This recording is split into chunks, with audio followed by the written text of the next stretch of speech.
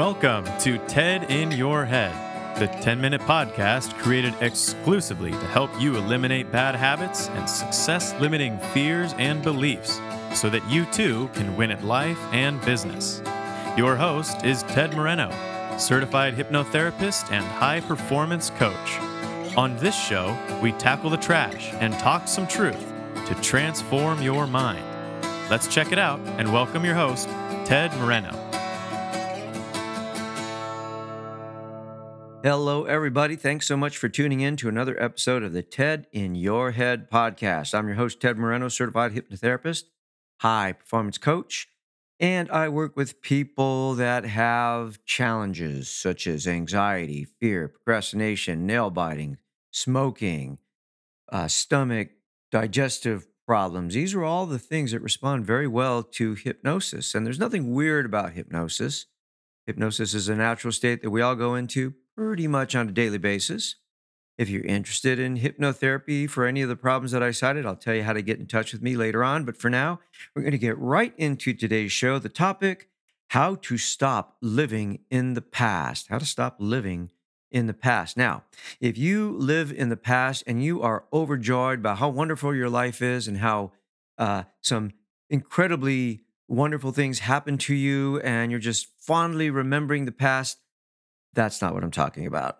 I'm talking about the situation where you can't let go of the negativity of the past, or you can't let go of the sorrow or the trauma or the negative thoughts, feelings, or emotions of the past. So living in the past and unable to get free from it. That's what I'm talking about. And there are many reasons why people get stuck or attached to the past. Maybe they had a terrible loss in the form of a breakup or divorce, or the loss of a loved one that was sick for a long time.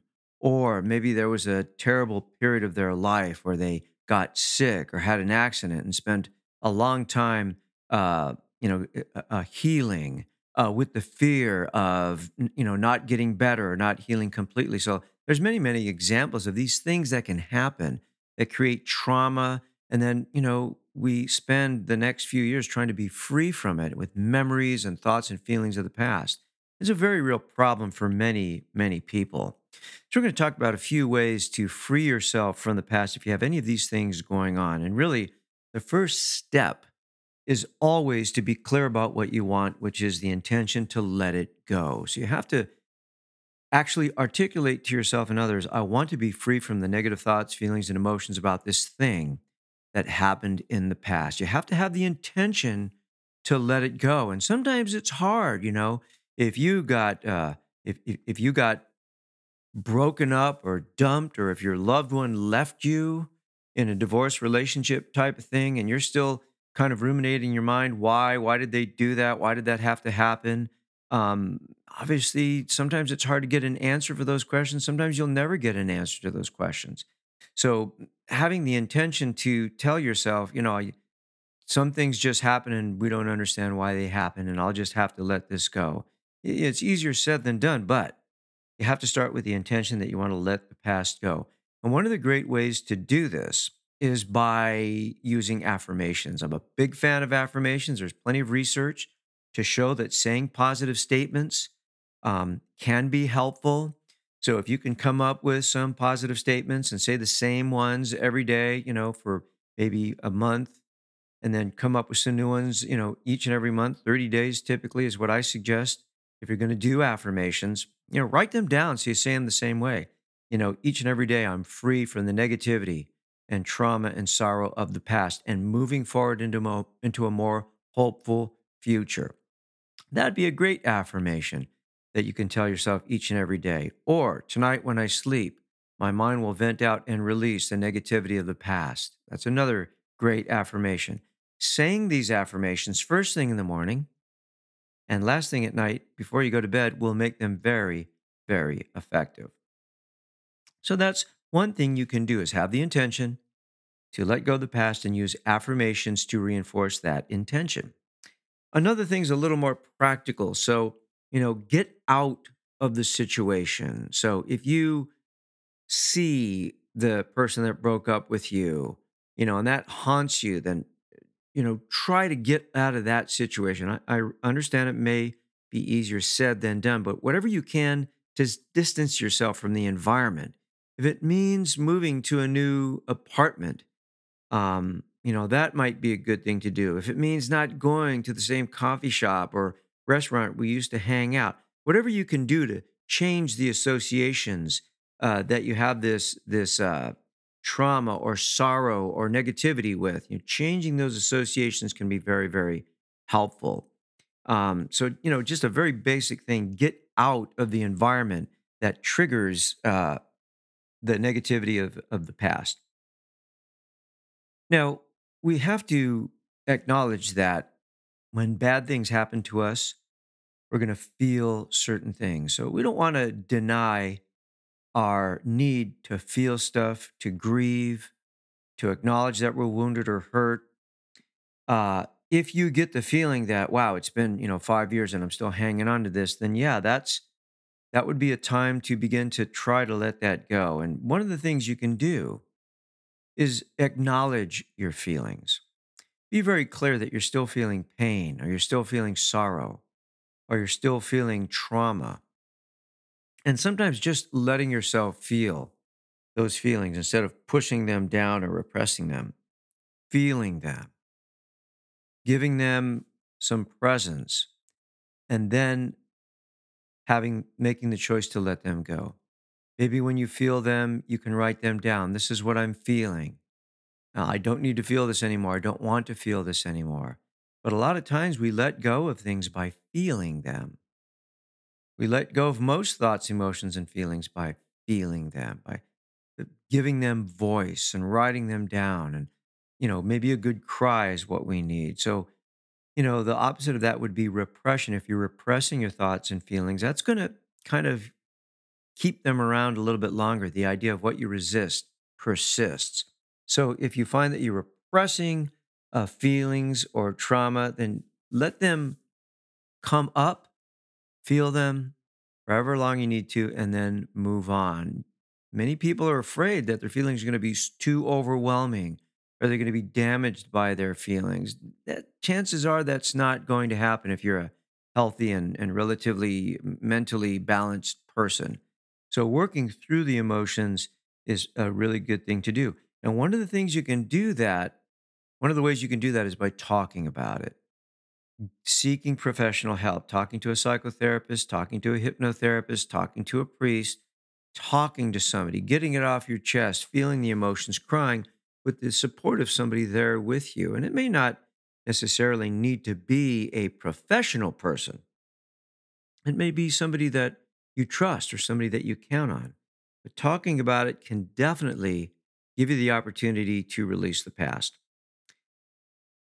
There's another thing you can do called a reframe, okay? Acknowledging that you can control what you make things mean. So, very often, what can be very powerful is to look back at this thing that happened, the thing that's keeping you stuck in the past, and ask yourself, what did I learn from this? And even creating a narrative, the reason this happened to me is so that I could learn this, so that I could be more that, so I could understand this about myself. So reframing that situation as a positive or a gift, reframing it in a more positive light can be very, very powerful. And this is something that I've done myself to a number of kind of very challenging times through my life. I was able to look back at some point and say, if that hadn't happened, then I wouldn't have gotten this, or I wouldn't have been led to seek out this other thing, which has been so valuable in my life, namely my own personal self development. So, looking at the thing in the past and seeing it as a gift or something positive for you today. Ritual can be very, very powerful. We are people that are rooted in ritual as human beings, yet many of the rituals that we have been lost. So the ritual of maybe going to church or temple or mosque, on a regular basis, getting back in touch with your faith or religion can be very, very helpful. And I think this is probably the first place that people turn. But there's other rituals that you can create. The ritual of writing a letter to the person that's hurt you or to the person that you've lost, writing a long letter, saying what you need to say to them, and then burning it, or finding objects that represent this tough time in your life and putting those objects in a box and then burying them, or sending them off to sea, right?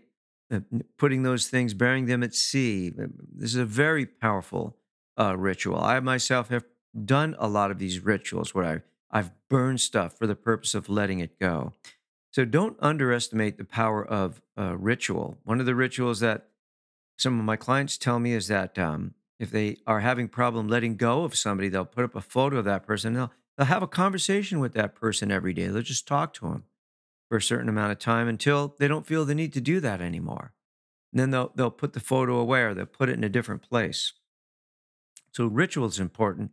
And then finally, forgiveness. Forgiveness is just so powerful as a way of letting go of the past.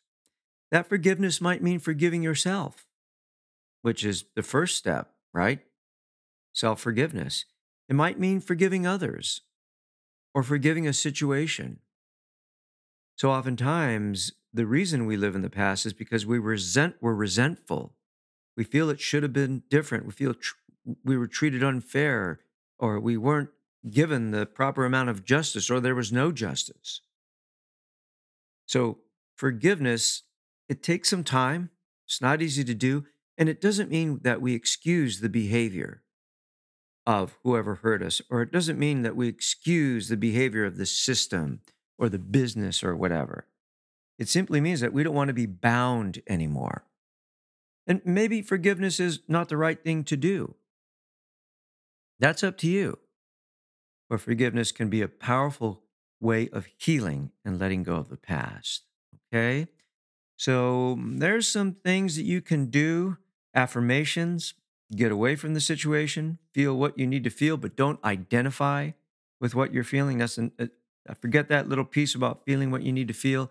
Don't make it a story that you tell every time you have somebody to listen, the story of how you were hurt, because then you're just reinforcing that, right?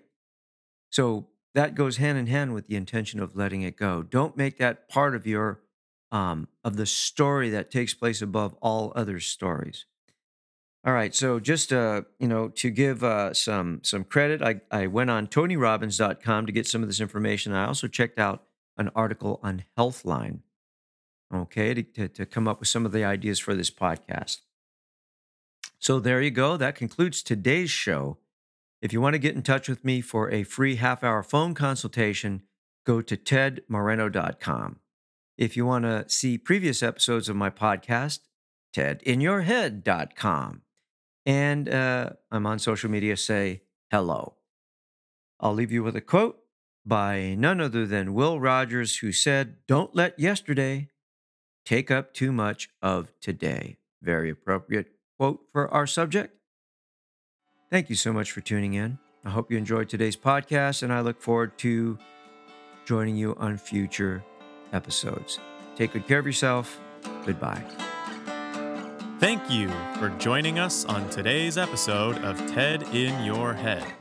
If your bad habits and limiting fears and beliefs prevent you from achieving the success you want, it's time to take out the trash, talk some truth, and transform your mind. To learn more about how TED can personally help you win at life and business, visit www.tedmoreno.com. That's www.tedmoreno.com. Thanks to Dimitri Rosti and Isaac Taylor for their help in producing this podcast. See you next time on the TED in Your Head podcast.